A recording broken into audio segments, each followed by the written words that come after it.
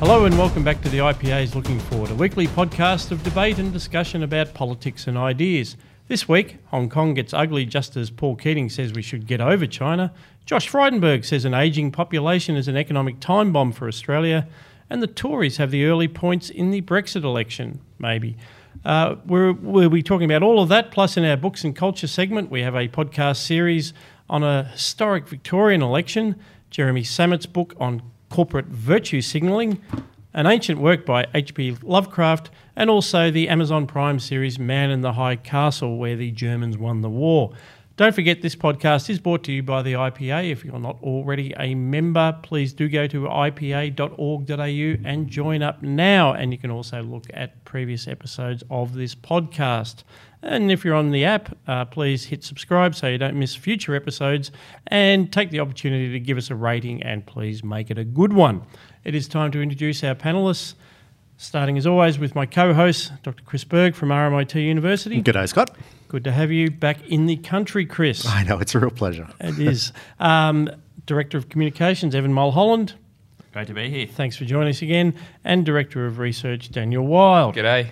Great. We are going to start, as I mentioned, with Hong Kong. Some astonishing vision over the last couple of days at the Hong Kong Polytechnic. It's really raising the stakes there, Chris Berg. It really is. So I think there's horrifying vision and there's horrifying fact as well. So the vision has been, of course, the extraordinary scenes of violence between the protesters and the police, how they've ramped up over the last fortnight, focused on sieges at first the Chinese University of Hong Kong, and then more recently and more extraordinarily the Hong Kong Polytechnic University. The police have gone so far as threatened to use real bullets, but they haven't done so yet. So, which is of course great, but is a sign of the direction that this is going. But I think the most worrying thing that's happened in the last week or so, in fact, in the last 48 hours, is the Hong Kong High Court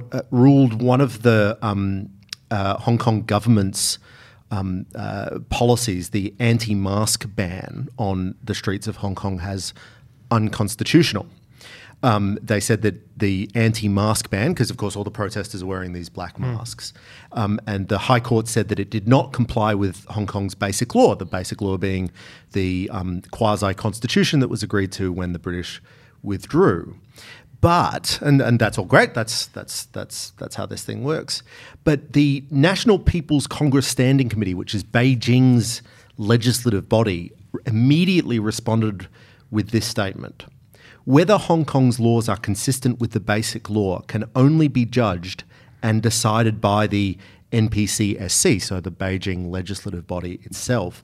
No other authority has the right to make judgments and decisions. In other words, it appears that Beijing has decided that the constitutionality of Hong Kong's laws is to be decided by Beijing, not by the Hong Kong High Court. Now, on the face of this is the big game, because this seems to signal the end, the absolute end of British common law review of constitutionality in Hong Kong. In other words, an end to a legal end to Hong Kong independence. So I think as we see these extraordinary scenes, there is this constitutional battle going on that is arguably a lot more worrying and shows Beijing just systematically working its political power into the Hong Kong system.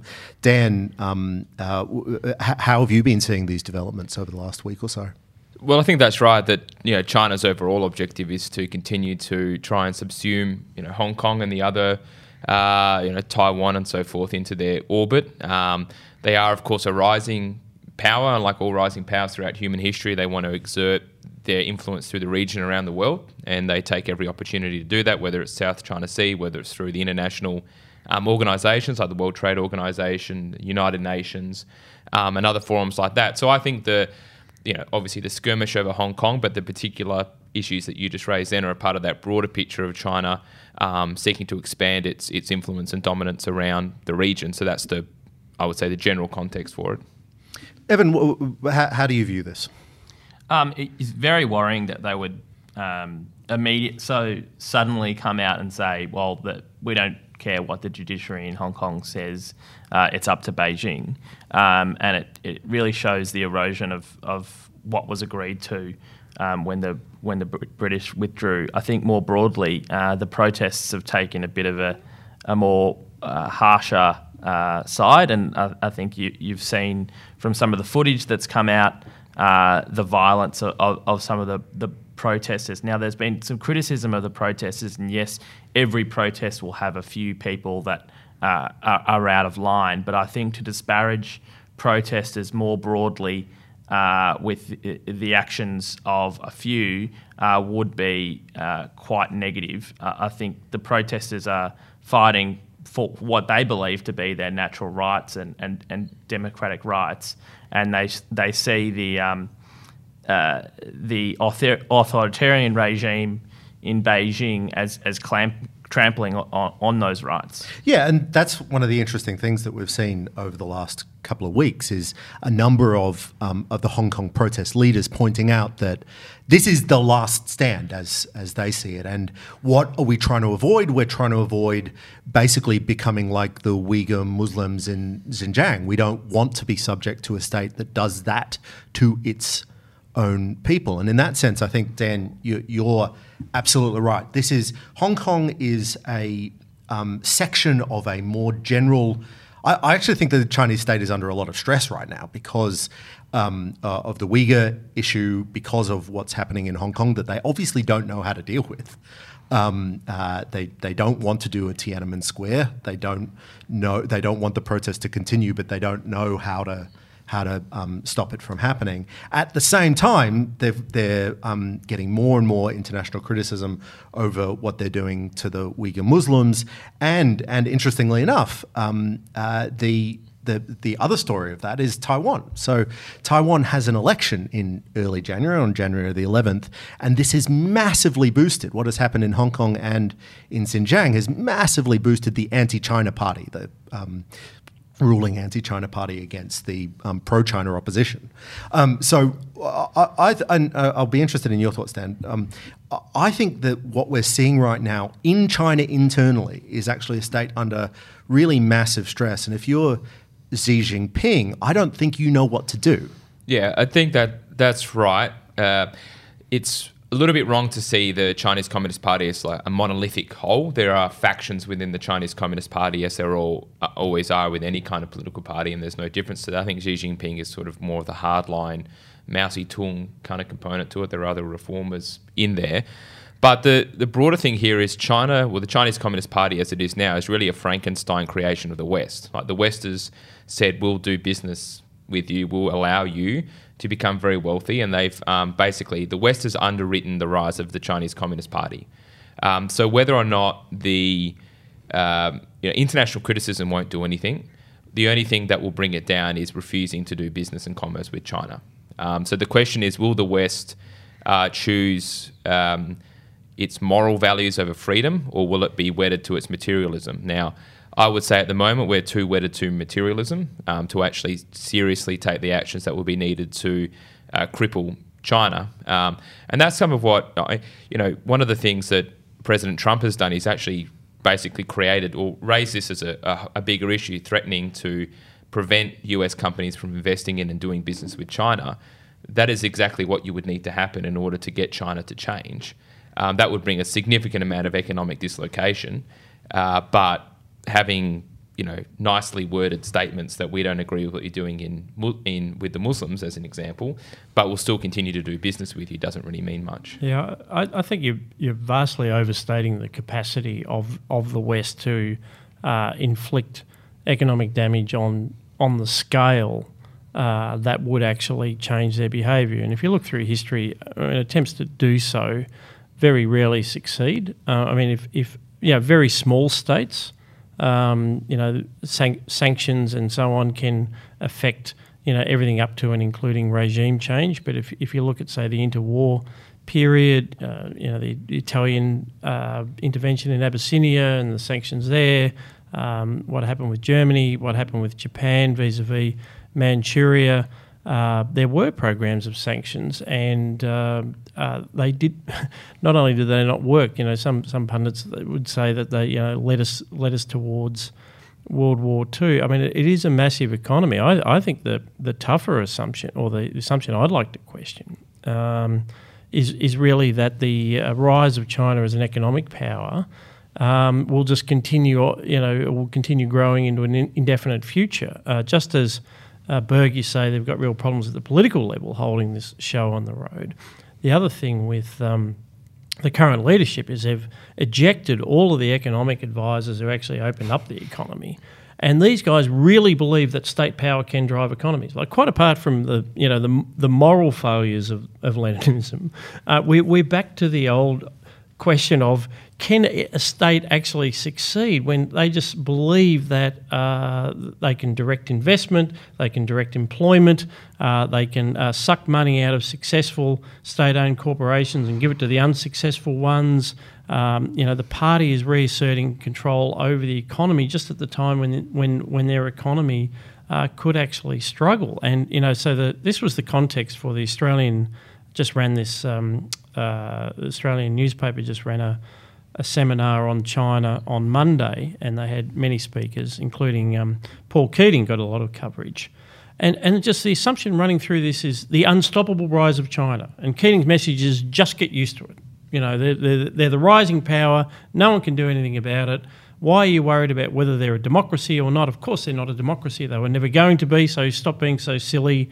Journalists must stop reporting China in a negative way, because we just have to accept that they're as legitimate as any other power in the world order. I think quite apart from the pushing realism as a foreign policy idea to just ridiculous extremes, the assumption that this is just going to go on forever is it's very testable. And it's not even just that it's not going to go forever. It can be worse or better. That's the question that we have. And so no one's suggesting that tomorrow China can be a liberal democracy, but we can suggest that they could, there is a potential future where they do care more about Hong Kong as an independent city, a semi-autonomous city, where they don't punish Uyghur Muslims, where they respect the South China Sea and our ability to use it as a trade route, where they don't threaten Taiwan and that sort of thing. And I'm not convinced, Dan, that the policy, the trade war policy, actually gets us anywhere to achieving that. But you're absolutely right. We need to be thinking about,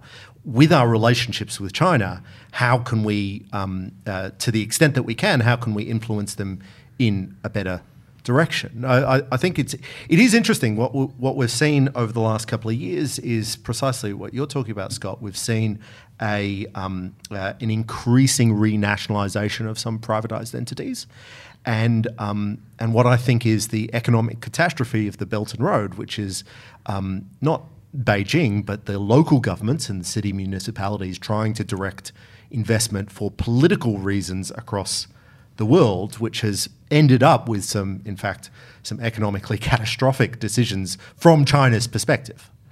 What we should be doing in the West is precisely what we haven't been, is rejecting those sorts of attempts when they try to do them in Australia, as of course. In fact, Dan, you might know more about this, the Dan Andrews policy of trying to get us involved in the Belt and Road initiative. Well, we are involved. I know, we are. Yeah, I think it's horrifying. No, it is pretty horrifying. There's an interesting point I just want to raise about what Scott mentioned about the problems with state planning of an economy. I think that's 100% right. But I always have this question in the back of my mind, because the reason why state planning doesn't work is essentially the knowledge problem, that you don't have access to information at a centralised bureaucracy. But Peter Thiel gave an interesting speech to the Manhattan Institute a couple of weeks ago, saying that artificial intelligence basically allows you to overcome the knowledge problem. And this is why China loves AI. So it's possible that the Chinese Communist Party can use AI to overcome the knowledge problem, in which case you kind of overcome this problem of state-directed investment and planning. So that's one of the reasons why this time it might be different in terms of the ability to overcome those economic challenges. So I think there are a lot of problems with that argument. But the main one is it's a misreading of the knowledge. Indeed. It's not because we lack the information. It's that we lack the capacity to predict innovation and change. We lack the capacity. A state lacks the capacity of predicting what our preferences are going to be, what the fashionable consumption goods are going to be, where new companies are going to be established, and that the AI. In fact, I read a book quite recently that will pop up in the show notes, and I can't remember the name of. AI right now is wildly overstated its capabilities. Like it's quite a disappointing technology in a lot of ways. It does some magic in some things, but the idea that AI has suddenly solved the fact that we can't predict the future and can't predict future human activity, I don't think that holds up. Now Peter Thiel knows more about technology than I ever have, or he's forgotten more about technology than I've ever learned. But I just don't see how China could do that. And also, no matter how good AI is, if it's in the service of a Leninist system, this is one of the things we talked about on the Berlin Wall, recent Berlin Wall special, which I recommend to everyone if you haven't already seen it. Looking back at the Soviet Union, one of the reasons why it crumbled is that information could not flow up, no matter how well it was collected, in that case by humans, but maybe in the future by robots. You can't feed it up to the Politburo because the Politburo has already told you what the conclusion must be. The Politburo doesn't want to hear. So one of the reasons why the KGB was always the most sophisticated agency in the Soviet Union is they were the only ones who actually had information that they could share with each other. But when they had to actually report it up, everything was distilled. The worst thing you wanted to be was the guy who wrote the memo for Stalin. But they are getting, technology is getting better at predicting consumer behaviour, for example. I mean, there's no doubt that you go on, Facebook and Google and so forth. I always go on Facebook and I find ads for products I've already purchased, which I've always thought was a waste of money. But I think that... What did Henry Ford say? If I had have asked the consumer what he wanted, they would have said a faster horse. I mean, and they'd be right, if too. you can predict... robots can't predict consumer wants and needs. I'm not so sure. I think the coincidence of technology and communism is a very powerful force. And I'm not convinced that we can just say...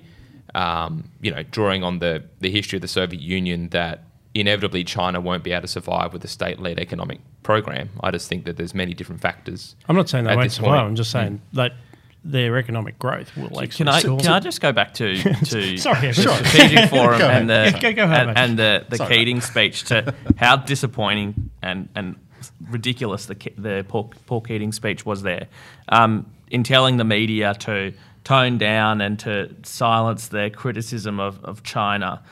If it were not for good investigative journalism, we wouldn't have found out that a senator of Australia was acting with a foreign agent to solicit donations to the Labor Party and then changing the Labor Party's policy on the South China Sea to Chinese media. We wouldn't have found out all sorts of other stuff to do with Chinese influence at universities. And it is every right of a free media to be concerned about influence in Australian universities and Australian politics. And it is really a contrast of our system, where we do have a free media and they are able to report things about foreign countries that we don't like, to an authoritarian regime where that doesn't happen. No, that's absolutely right. And it's worth briefly pointing out the news of former IPA Senator James Patterson, of course, Andrew Hastie, who've just been told by the Chinese embassy that they should not apply for a visa in order to visit China on a sort of cultural exchange or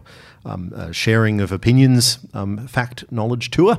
And it's very hard to live cooperatively with another country that you can't, especially like a major trading partner, that you can't send political representatives. Surely that's up to China, right? I mean, China can decide who comes into the country. Oh, of course. I mean, they definitely have the power. Yeah. They I just don't think it's as big a deal as what people are making out. I mean... it is, but it is from a diplomacy. But it is from a diplomacy. I'm probably less worried about the fact that they were told not to bother applying for visas, as the pressure that those two gentlemen have then come under from the sort of diplomatic side, to say, please stop upsetting China. this wouldn't have happened if you hadn't have been upsetting China so much. That's what actually concerns me. Is more is not the behaviour of China. I think. It's the Australians who is saying the way to avoid such issues is to only ever say nice things about them. I mean, if every member of Parliament were to adopt that philosophy, well, then we've just given away our own sovereignty. Well, look. So unfortunately, James and Andrew have not done what is required for them to get a visa, which is they have to repent. As long as the people concerned genuinely repent and redress their mistakes, they view China with objectivity and reason, respect China's system. The door of dialogue and exchanges will always remain open. That is the official statement of the I actually parties. think it's a massive issue that China have rejected the visas of James Paterson and Andrew Hastie, regardless of their criticisms of China. Australia sends people, politicians, leaders and alike on political exchanges all around the world to countries that are hostile and countries that are friendly. And for China to not enable that exchange of ideas where, James Paterson has said he does have some complimentary things to say about China. The fact that they've lifted millions of people, the entire middle class out of poverty is a fantastic thing. And we're always going to have differences of opinion between different trading partners and different nations, and to be able to share those differences of opinions by exchanging dialogue and visiting different countries and learning new things is something that we should continue to do. Absolutely. We need those exchanges. Closer to home, our own Treasurer, Josh Frydenberg, made some remarks this week about the economic time bomb facing Australia as a result of the ageing population. It's not the first time we've heard such a phrase. We'll get to that in a moment. But Chris Berg, what's going on there? So the Treasurer was setting the stage for two reports that are just about to come out. There's the mid-year budget update, which will give evidence about whether the government is how the surplus is going and so forth, and the intergenerational report, the report that comes out every couple of years, spelling out the population challenges and demographic challenges. This was a Peter Costello initiative, and now, of course, every treasurer has done it and has to say something. His argument is that, as you said, the ageing population is an economic time bomb, and I'll quote him: "As more Australians live longer, the number of working age Australians for every person aged over 65 diminishes. Whereas in 1974-75, there were 7.4 working Australians to one retired person or person over the age of 65. 40 years later, in 2015, it was 4.5 to 1. Over the next 4 decades, it'll be just 2.7 people in the workforce to one who is not in the workforce." So, that's a dramatic change. His conclusions from this, and this comes from a piece he had in the Australian Financial Review. He's got 3 conclusions. Migration gets a big tick from his perspective. On productivity, we should do better. Oh. He's a treasurer. And on infrastructure, the government is doing fantastic, of course, as you can imagine. Scott, the intergenerational report, though, before we were doing this podcast, you had some strong things to say. Yeah, I saw it through quite a different lens, quite apart from drawing on the same list of cliches that Treasury's provided every treasurer since Peter Costello. I think it's part of the wider softening up exercise for the Retirement Incomes Review. I think there's a consultation paper coming out. I've been going back through the commentary. Australian Financial Review, for instance, is full of this sort of the official policy line, which is, the answer to this economic time bomb, of course, is to we need more compulsory superannuation. We need to take the family home exemption from the assets test. We need to abolish that. Basically, get rid of the franking credits, which I seem to recall was an issue during the last campaign. I don't know. It's this laundry list of things that keeps coming up again and again and again, which it's a bit of an OK boomer moment. It's like, boomers, we're coming after you, and the belief that if you change all these rules, suddenly this won't be a crisis for Australia. It assumes that boomers are dumb, that they can't restructure their affairs, the so-called $1 million house, which isn't as big as a $1 million house used to be, is in itself a problem for pensioners. I mean, most people are on, most of the middle class goes on a part pension anyway. I just think it's BS. And can't articulate it better than that. But Dan, are you with Josh or are you with Scott? Well, I'd be closer to Scott because he's my boss. Because you're contractually obliged. No, I think this is the boomer stuff. This is only once this is going to go away once the boomers go away. So this is not. You don't need to fundamentally restructure the economy to deal with this. I don't think it's a big issue. None of those solutions are good ideas. I mean, Indeed. But these are. Sorry to interrupt, Dan. These are big numbers. So in 74, 75, it was 7.4 working Australians to 1. And if the government is correct, it'll be 2.7 working Australians to 1 in the next 4 decades. Yeah, but there's nothing you can do about it. I mean, that's just going to happen. Yep. So we just live with it. You're just going to have high amounts of debt for a short period of time, and then you pay it down. That's just what's going to have to happen. There's no way they'll get any changes. I mean, the boomers are the biggest voting bloc that exists. So nothing will change. We'll just live through it. Period of high debt, get passed on. But the big problem here is younger people. So a lot of younger people don't own anything as it is. They're not homeowners. They don't even own their own cars. They have a lot of debt from useless degrees they get from university and can't find work that fully utilises them. So they're kind of like young people in the Western world are kind of like Russian serfs. They're wealthy Russian serfs, but Russian serfs that don't own anything. And the real challenge is now you're going to have a bigger debt burden placed on them. So this is a broader challenge. And I think this is one of the reasons why so many young people are acclimatised to socialism, because they think that socialism will give them ownership of something. They believe that the current system doesn't, which they're correct. The current system does not serve young people well. And so they're attracted to a system that they believe will give them some kind of stake in their own future, which is an understandable proposition. So there is a much broader political economy problem here, which is I think that this is an existential threat to our democracy, to capitalism, and to our way of life in Australia, where basically you have a generation of people that have a significant share of the assets of the economy, whether it's super, whether it's housing, whatever else, and young people just can't get access to those things. Evan, Josh or Scott? Yeah, I had a look at what Josh had to say. And his only solution at the moment seems to be that people over 65 should work a bit longer.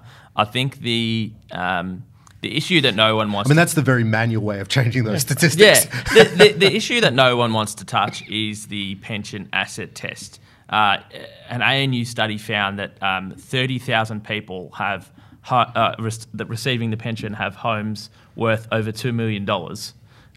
That is a lot of money, and that is money from the pension that is going to people that could afford not to be on the pension.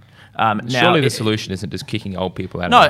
No, and it's not. And I don't believe in retrospective changes. So I think you could do it in a way that's prospective, and you could reduce taxes on, say, superannuation to give people more flexibility in downsizing, not kicking people out of their homes, but downsizing their homes to free up the market, free up the pension to deal with the issue of an ageing population. And already there are other things we could do as well. There are about 864,000 in financial assets people can have before they are kicked off the part pension. That is without a home. So there are a lot of things that governments could do to free up money in the economy and reduce the amount of money that they're going to be spending on the pension. I couldn't agree less. And I will, after this, supply some excellent analysis by Judith Sloan, the economist who writes for the Australian, because the actual numbers that would result from those policy measures would not actually create any kind of bonanza for the economic bottom line. So you say 30,000 people with houses over 2 million. Many of them will also have financial assets. So they are already not receiving, either not receiving the pension at all, or they're already on a part pension. So we're talking about incremental changes to the amount of pension that they might be receiving. Secondly, they would obviously restructure their affairs. It's like, okay, I'll sell the $2 million house and move into a $1 million house, and I'll spend the $1 million on hats. It's you don't, this idea that there are pots of gold which can be accessed through legislative change is one of the reasons why chasing these sorts of measures is a total dead end. Grow the economy, give young people an incentive to work, give them a productive economy in which they can work, let them keep their own taxation, let them take risks, let them become asset owners in their own right, build an economic base for the future. That's what we need to do. More taxes, more government is never going to build the economic base that's going to enable us to support that's an aging 100% right. So what I hate about the conversation that it comes from both the Liberal and the Labor Party. You end up, okay, let's see how we can divide it up differently. Okay, the people are aging, they've got houses, they've got other assets. Let's figure out whether they should get the pension or not, or let's figure out how we can means test or unmeans test or what have you, and we end up fighting about whether people get to live in homes and whatnot, which is just completely beside the point. Because the answer has to be, as Josh Frydenberg obviously understands but doesn't necessarily have a solution to, you have to boost productivity. That is how we're going to deal with that. That's how we're going to pay down the debt. That's that Dan's pointed out. But that is how we are going to actually get higher living standards after all of this, and that needs to be our myopic focus. So you see an aging population. I do think an aging population is a problem because of. In fact, Jason Potts and my colleague Jason Potts, wrote a piece in Quadrant a few years ago in 2016 where we're very concerned about ageing population leading to declining productivity and declining innovation and entrepreneurship, because it turns out that young people tend to be the people who start businesses, or certainly not an ageing population starts fewer businesses. But it's that sort of, we've got to focus on those productivity. How do we get more innovation? How do we get more entrepreneurship? Dan, I mean, obviously we should cut red tape, but where would you go about starting to try to solve that ageing population from a sort of supply side perspective? Well, it's the standard thing. So reducing regulation, reducing taxes, particularly corporate tax rate, and getting energy prices down. Those are the main things you'll do to get increases in productivity. There's also natural population growth. So actually encouraging people to have more of their own children. So Costello, one for mum, one for dad, one for the country. I think that's about right. It's difficult for people to have a lot of kids because everything's so expensive these days, housing and other such matters. I'm very resistant to the idea of more migration to solve the problem, because on the one hand, you're treating migrants in a very dehumanising way. You're saying you're just a unit of production to pay for our old people, which I think is not a very welcoming attitude to have to migrants. But we've also got like mass migration. Like Australia had a mass migration program for 2 decades. The idea that you would increase that is something that is not very well thought through. So I think, you're 100% right on productivity, and I would say also policies to encourage natural population growth would be another lever that could be used. As indeed Costello did. And actually, speaking of migration, I did note that the British Conservative Party, the Tories, have now, I saw there was a tweet came out from Boris Johnson saying that if re-elected, they would introduce an Australian-style point system for immigration. They always say don't that. Do it, no Alexander. one knows what an Australian-style point system is. Well, that's why the Americans have talked about a Australian-style point system. The British talk about an Australian-style point system, and they never talk about the actual migration policies. No, but it sounds good. It's sort of like the Australian ballot, for elections. I'm glad that we're exporting something to the world. Yeah. That isn't like plain packaging. Yes. No, it is shaping up to be a very interesting election campaign in Britain. That was an incredibly smooth segue, and I just want to interrupt it by pointing out that was an incredibly smooth segue. Thank you. Well done. Keep it up. Very good. Lay it out for us, please, Chris. Yeah, of course. So the British election is ongoing. The election is going to be on the 12th of December. The polls show that Boris Johnson's Conservatives seem in a pretty good position. I was looking at some polling averages on the BBC website just this morning.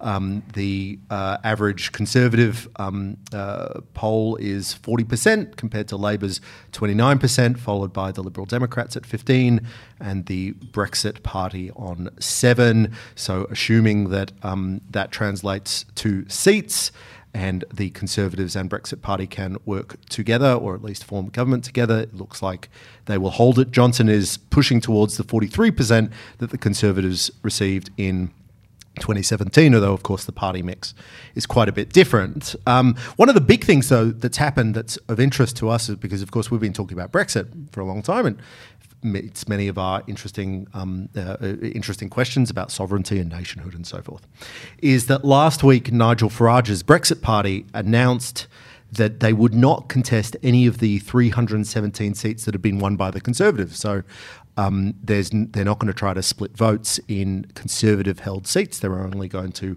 fight in Labor and Liberal Democrat and some other smaller parties-held seats as well. Dan, is this a good move? I mean, I guess there's two questions. Is it a good move for Brexit, and is it a good move for the Conservative agenda in the UK?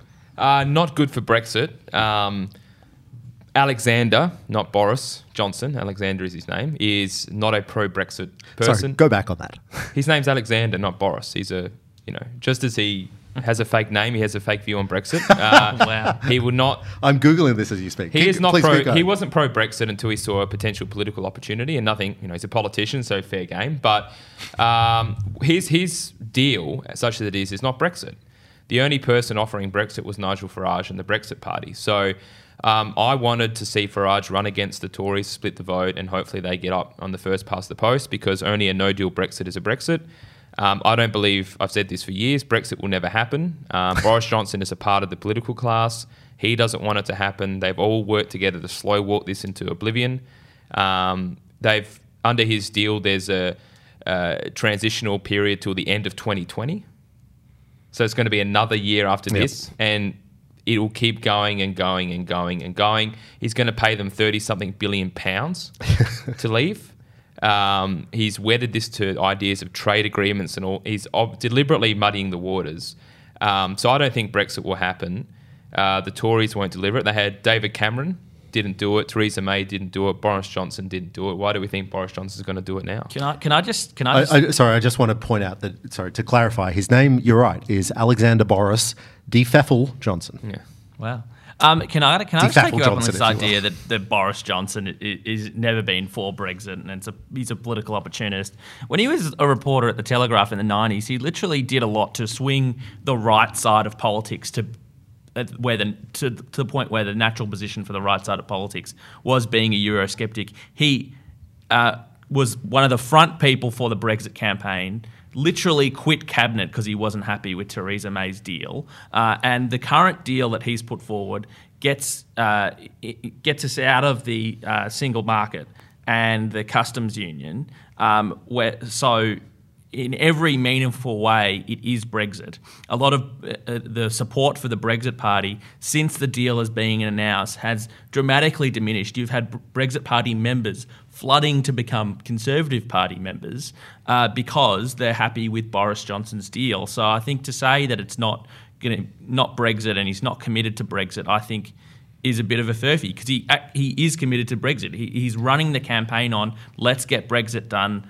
Let's make Brexit happen. But why does there need to be another election over Brexit? There's been like 3 elections. There was David Cameron, there was the referendum, there was Theresa because of the political deadlock. Yeah, so there needs to be an election October over Brexit. 31 came and went. No. So the reason that there needs to be one is because the political system in the UK is not designed to enforce referendums against a parliament itself. We're asking a parliament that is divided. So I keep thinking about it this way.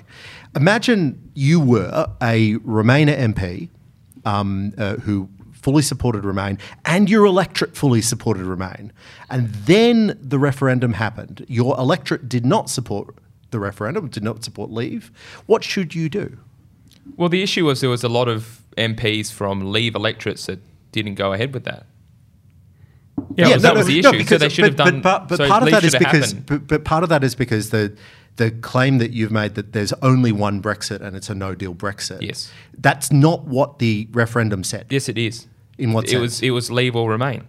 No, Leave means Leave. There's no trade deal. There's no Irish backstop. There's no payments. That wasn't on the ballot. It was Leave. That was the but you can leave with trade deals. No, you can leave without trade deals. This has been invented by the political class. This idea that you leave with something. No, that's just an invention to prevent it from happening, and that's what Boris Alexander is saying as well. Well, let's talk about how likely is this strategy, because this is a strategy, and you may well be sceptical, but the Conservatives are targeting seats like Dudley North which is held by Labor with a majority of 22. So it's held by the Labor Party. 22 votes. 22. The seat of Votes, Dudley North okay. was only won by Labor literally by 22. 22 votes. And in the referendum, they voted Leave 71%. So the Conservatives are now saying we're going to get our majority by targeting Dudley North, Ipswich, Stockton South, these sorts of seats, which are Labor but Leave, and that's how they're going to get their numbers back up again. So. And it's still an issue because Nigel Farage has, and it's a massive issue for the Conservatives, because Nigel Farage is running in those seats. Those seats that are must-win for the Conservatives, Nigel Farage is running. And in a first-past-the-post system, there's no preferences flooding back. So it could potentially split the vote and enable the Labor Party to win all these seats they weren't meant to win because they've got the highest vote, because Leave and or Brexit Party and the Conservatives are battling out against each other. Yeah, but the idea that the Brexit Party is splitting the vote is wrong. It's the Conservative Party splitting the vote. That's how I see it. The Conservative Party is splitting the Brexit vote. I mean, the Conservatives had their time. They had the chance to do Brexit. They didn't do it. Too bad. But They literally, sorry. You say they had the chance to do Brexit. At every point when Boris has been Prime Minister, his aim has been to get through Brexit, even a no-deal Brexit.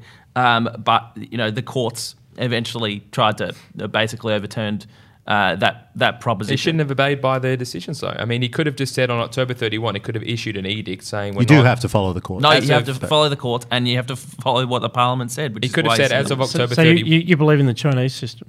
I believe that Just ignore the courts. on October 31, what he should have said was, we're not enforcing any of the arrangements with the EU, so there'll be an amnesty. If he really wanted Brexit, he could have done it. The point is he doesn't want it. He's never wanted it. As I said, I don't believe that he doesn't want it. Well, I'll tell you who does want Brexit on the ballot. Jeremy Corbyn does secretly, of course, want Brexit. Is leading a party that is trying to launch a second referendum. Would a second referendum work, Dan? No. Why do you need... How many more votes are we going to have? I mean, it's going to be just... That was a setup, to be clear. It's not going to... it's not going to happen. It's like... people are going to have to keep voting until they realise that Brexit won't happen, then they give up. That's been the strategy all along. Slow walking into oblivion. Why do you have to have a referendum? This is one of but the problem is Corbyn doesn't have a view, does he? No, I think he's very pro-Brexit personally, and but he's not enough of a liar to state his party's policy, but with any... That's right. So, but my understanding, his public position is he doesn't have a position as the leader of the Labor Party, right? Yeah, no, and that's the sort of leadership that you're looking for. Massive problem for the Labor Party because from watching the debate overnight, every single question that Boris Johnson answers, he puts the question to Jeremy Corbyn: what way will you vote in the referendum that you're going to have? Which side will you support? And he can't, literally every question, he can't say whether he's going to support Leave or Remain in the referendum. In some ways, it's a shame that we have to discuss Brexit so much in this context, because meanwhile there is an actual election campaign going on, and which itself is an extremely consequential one, mainly because Corbyn is, the most left-wing socialist leader the Labor Party's had in a very, very long time, and certainly the only one with a shot at actually forming government. He's done a rare thing, which is look at Australia's national broadband network and say, that looks like that worked really well. I should definitely do that. And that is only one of the many, many nationalisations he has promised. So yes, so they're talking about So add to that, and you can come back to broadband, but nationalising water again, railways, a whole bunch of things. Private schools, abolishing private seizing schools. assets. Yeah, it's a wholesale nationalisation of the economy. He's also going to, so he's going to release his manifesto, I think tomorrow, but he plans to launch a review into Britain's colonial past. So just a sort of review into everything Britain's done in history, which would be a hell of a review. Yeah, Wales. You can read Robert Toombs' book on... That's true. We have historians for us. We've already kind of got that sorted. They're called books, mate. Yeah. Why don't you read one? I know Bella can make a submission. Nigel Bigger's Ethics and Empire program at Oxford will be a big part of that. That's absolutely right. We have come to that point in the show where we talk books and culture when we invite our panellists to talk about what they've been reading, watching, or listening to. Who would like to start us off? So I've been traveling, so that means I read novels, because when you're on a plane, you don't want to go through a heavy, thick non-fiction book. And I read the H.P. Lovecraft classic, At the Mountains of Madness. It's a sci-fi horror novella, first published in 1936. It has a huge cultural cachet, I should say. Obviously, having now read an H.P. Lovecraft novel, I'm going to move to San Francisco in the 1970s and take a massive amount of acid and listen to prog rock. So that was his sort of high point in popular culture. That as is a writer, that is exactly what you think. It is. It's actually a great fun book and a really interesting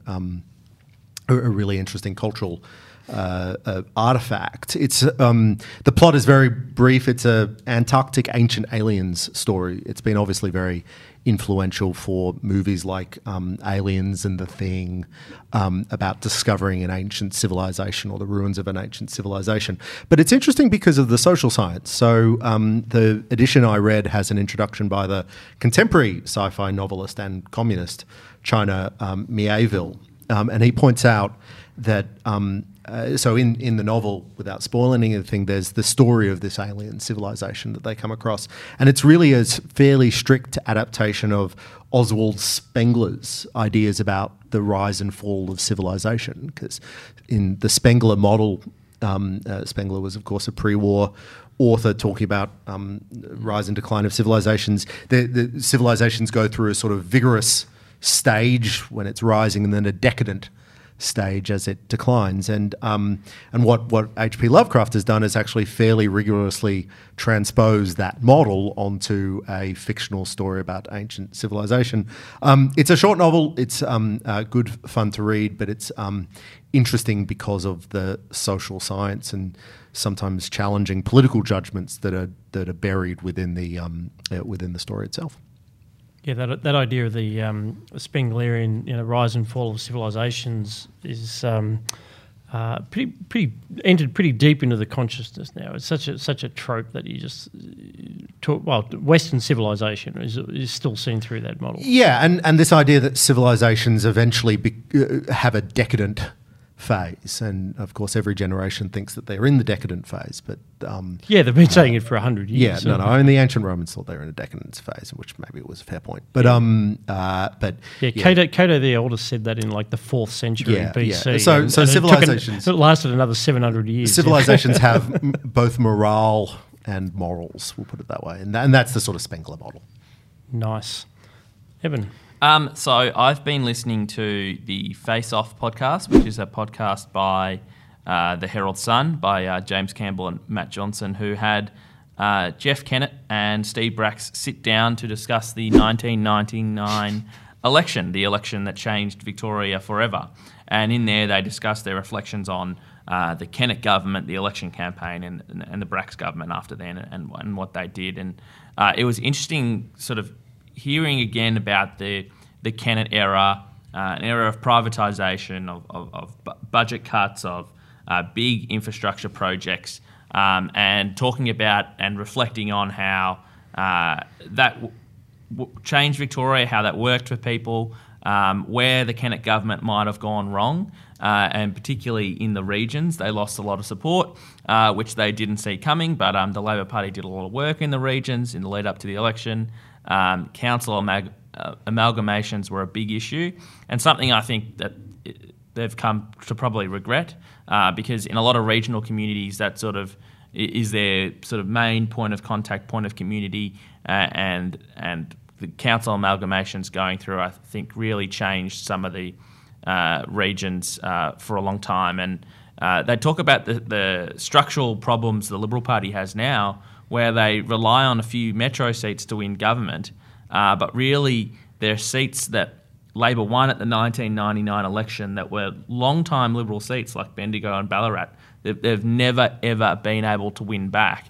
And until the Liberal Party can somehow find a way to win seats like that back, it's going to be very, very difficult for them to win government. We're sort of 20 years past the reform period. Do they sort of think about the way perspectives on that period have changed since? Yeah, I think they, in a sense, they might have taken the wrong message. you've still got a big infrastructure agenda, and Daniel Andrews does have a big infrastructure agenda. But he's got lots of small infrastructure agendas. Exactly. But the hard reforms might seem like too hard now because of all the issues that it caused. But I think if you look back, Steve Bracks actually admitted that Jeff Kennett actually did a lot of the hard work. He was able to keep the economic program of the Kennett government while he, in his words, delivering a social dividend. And a lot of people felt they were left out of that social dividend of the hard reforms. And also it was very believable because Brax is actually a nice bloke. Yeah. He's a terrific fellow.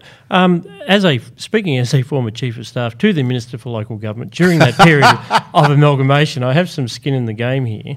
And I seem to remember... defend your failures. Jeff, absolutely. I could reflect a special episode of the podcast coming up. I mean, there's hours of material there. But, it was certainly a policy very much identified with the Premier personally. It was an efficiency agenda that did deliver real results, but at political costs and perhaps social costs, made more sense in urban areas, regional areas. The closer you got to rural areas, the more of a failure it was. Does Jeff Kennett did he accept that was his personal preference? Does he accept responsibility for driving that policy through? This was not something that was... Have you met any politicians? I believe so, but I think he does reflect that it might have been delivered poorly in the regions. Delivered poorly? No, well... So he doesn't resile from a desire to get from 200 and something local councils down to 78. No, I don't think he regrets that. I think it was received. Okay. Well, it was received poorly by regions where councils were. So it was the right policy, but if we had have just been a little bit more clever about it, probably we could have abolished their councils, but in some other way. I do highly recommend the podcast, and it does feature friend of the show and IPA adjunct fellow Richard Alsop as well. So. In this discussion, to be clear, Evan, you are the proxy for Jeff Kennett. So Scott is angry with you personally. Is there any way you could message. any way you could undo? Like, do you think you could ever go back to more of a local council? Incidentally, sorry, Evan, I will throw to you. But the Labor actually did. One of them was tremendous, even more unpopular than most, which was the amalgamation of the two Benalla councils with the Shire of Mansfield. Okay, and so Brumby and Brax just said, "Fine, we'll split them up again," and it was tremendously popular and helped them win a seat. Sorry, Evan. No, I was done. Do you think we should go back? I think there is a merit in some of the bigger local councils. You look at ones in the inner city, especially like Yarra and Darebin and now Melbourne.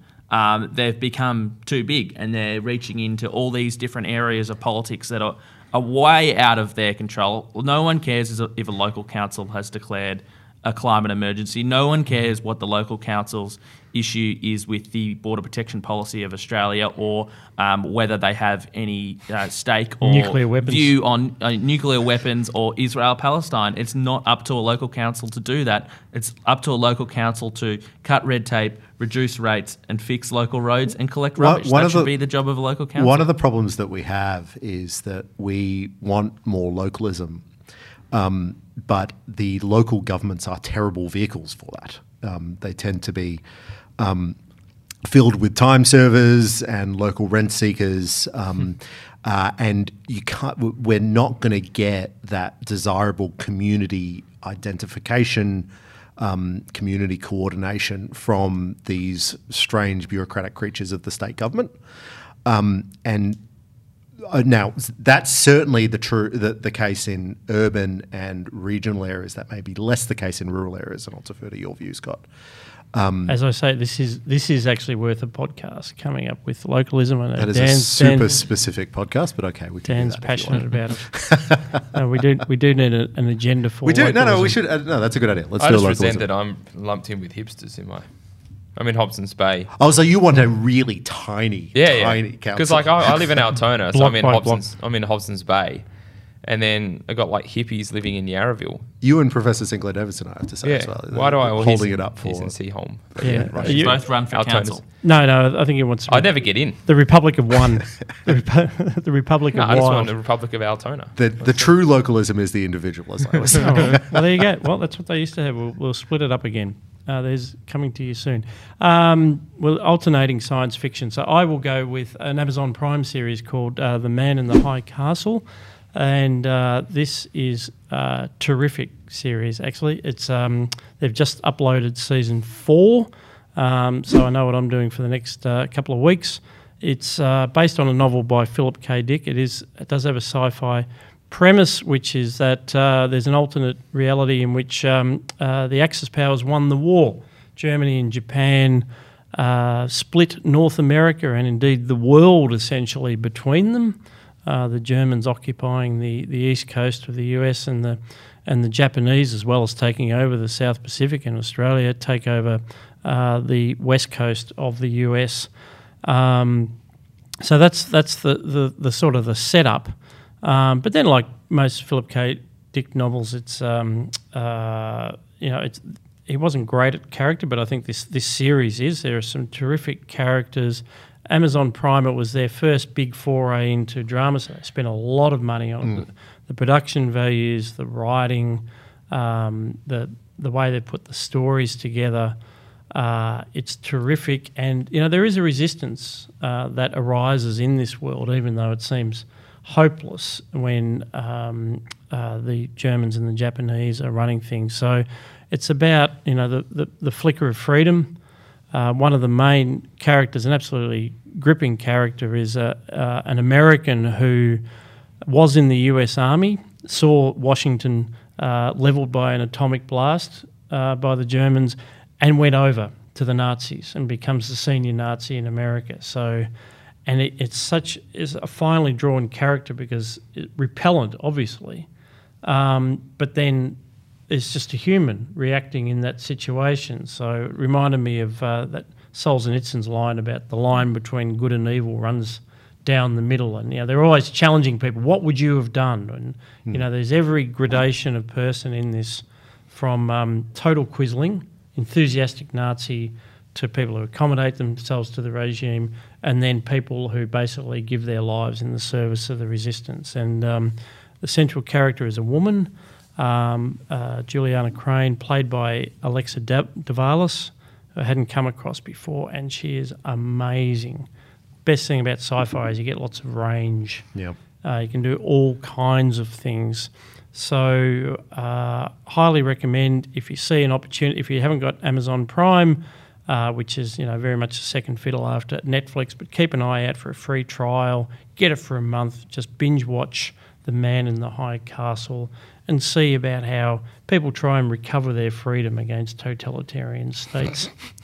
Good lesson, thank you. Good to probably good to learn now. As well. Learn some tricks. Good to learn some tricks. Bury those guns for later. Yeah. So I'm reading this book by Jeremy Zammit, who was with the Centre for Independent Studies, now is with the Australian Financial Review. The book is called Corporate Virtue Signalling, How to Stop Big Business from Meddling in Politics. A very good, timely book. Very good book to read, very worthwhile, quite short, but lots of good analysis. Basically what Jeremy has to say is a lot of what we already sort of know in a way, that there's big business are becoming more active in social issues, environmental, climate issues. That this means that their focus is moving away from their shareholders and their customers and the supply chains and more to these other quote unquote non-traditional business issues. What Jeremy suggests is rather than having sort of corporate social responsibility embedded in sort of ASX regulations and guidelines, his proposal is to change it with what he calls the community pluralism principle, which is basically to take into consideration the diversity of views that people have around the country, rather than just focusing on a narrow set of views. I'll just quickly, if I can get to the page, read out what it might be. So he says a guiding statement of principle that could serve that this kind of pluralism would be, I won't read the whole thing that he has, but basically, it's a matter for boards of directors and other corporate decision makers to manage different risks by ensuring that companies respect and reflect the pluralism of Australian society and remain open to the views and values of employees, customers, shareholders and stakeholders across the community. So, I mean, certainly don't disagree with that as a principle. How would you go about actually embedding that or changing the views of business leaders is perhaps more of a challenge. But what sort of comes to my mind in reading this and the other commentary on corporate social responsibility is what exactly is wrong with it? What exactly is wrong about a business? You know, on the one hand, I think a business should be able to say, well, yeah, we're going to forego profit in order to talk about climate change or to have hiring decisions based upon quote unquote diversity rather than capability to do the job. Now, I think that's bad, but I sort of defend the freedom of a business to be able to do that. But I'd be interested in what other people's views are. I think there's two sides to that. So I think if we all decided to set up a for-profit business together and we said, okay, this is for-profit, but it's for-profit in a way that pursues our shared political agenda. So we're going to make large statements about the dignity of work and human freedom and all that sort of thing. I think that's great, and we should definitely be allowed to. Unfortunately, corporation law as it stands in Australia selects against that because it does put things like corporate social responsibility into some of the requirements. It's more of a concern though if we take over a company and pursue a political agenda that the shareholders haven't signed off on themselves. And we're doing so in a way that doesn't act in the best shareholder interest. So there's clearly, do the shareholders know? Do the shareholders agree with that strategy? That seems to be the moral decision that has to be made. But I agree with you. I think I don't see a problem with a lot of voluntary organisations. A firm is a voluntary organisation sprouting up in society to pursue all sorts of political agendas or social agendas or profit agendas or what have you. And I think we probably need a legislative framework that facilitates that better than we do now. By the way, I don't think it's good. Like, I'm very worried about it. And I think this is a broader thing of like everything is political, you know. So I'm a fan of distinction. So I think that there's politics, there's business, there's sport, there's family, you know. That is incredibly old school. Yeah, but I don't think that there should be much overlap because as Aristotle, you know, taught about virtue, that things should do what they're supposed to do. You know, as I write in the IPA review, cricket is about cricket. It's not about being fit. I think you'll find it's about social responsibility. No, it's about. But this is a problem when all these things get kind of melded together. So I think it's a big problem. I just don't know what to do with it. And it gets to the fundamental issue that I have, which is, what do you do in a free market when everyone has really bad ideas? Do you defend the free market, or do you say this is really actually going in a bad direction? We're going to have to override this. Well, for the moment, we can fight that battle of ideas. There's some excellent series of columns which I'm commending, not just because they were written by the chairman of the IPA, but Janet Albrechtsen in The Australian has pointed out that there's nothing new in the concept that corporations can have regard to the interests of stakeholders as well as shareholders. So there's nothing new in that. But what Jeremy Samet, from what you describe, has pointed out is that from that opening, they've driven this corporate social responsibility, and I think we need to come up with a law. It might be another Wilds law, or we'll name it after somebody, but anyone with diversity in their title is opposed to diversity. So all these corporations are being advised by diversity officers who don't actually believe in viewpoint diversity. And I really liked what Jeremy wrote there, which is, that's right. If you're serious about diversity, actually be serious about it, and not just say, we've looked at our diverse staff or customer base, and this is the line, the Leninist approach to governing corporations. That's right. So good luck to that. No, we'll recommend that, and we'll also put up as a link Dan's article on cricket, which has just gone live on the IPA website, that did appear in the IPA review, as you would know if you remember, because you would have received it in the mail. You have been listening to Looking Forward, which is a production of the Institute of Public Affairs. Go to ipa.org.au to join or donate. A big thank you to our panellists today, Dr. Chris Berg. Thank you, Scott. Evan Mulholland. Thanks, Scott. And Daniel Wild. Thank you. And, of course, our producer in the studio, Josh Stranger. We'll be back with more Looking Forward next week.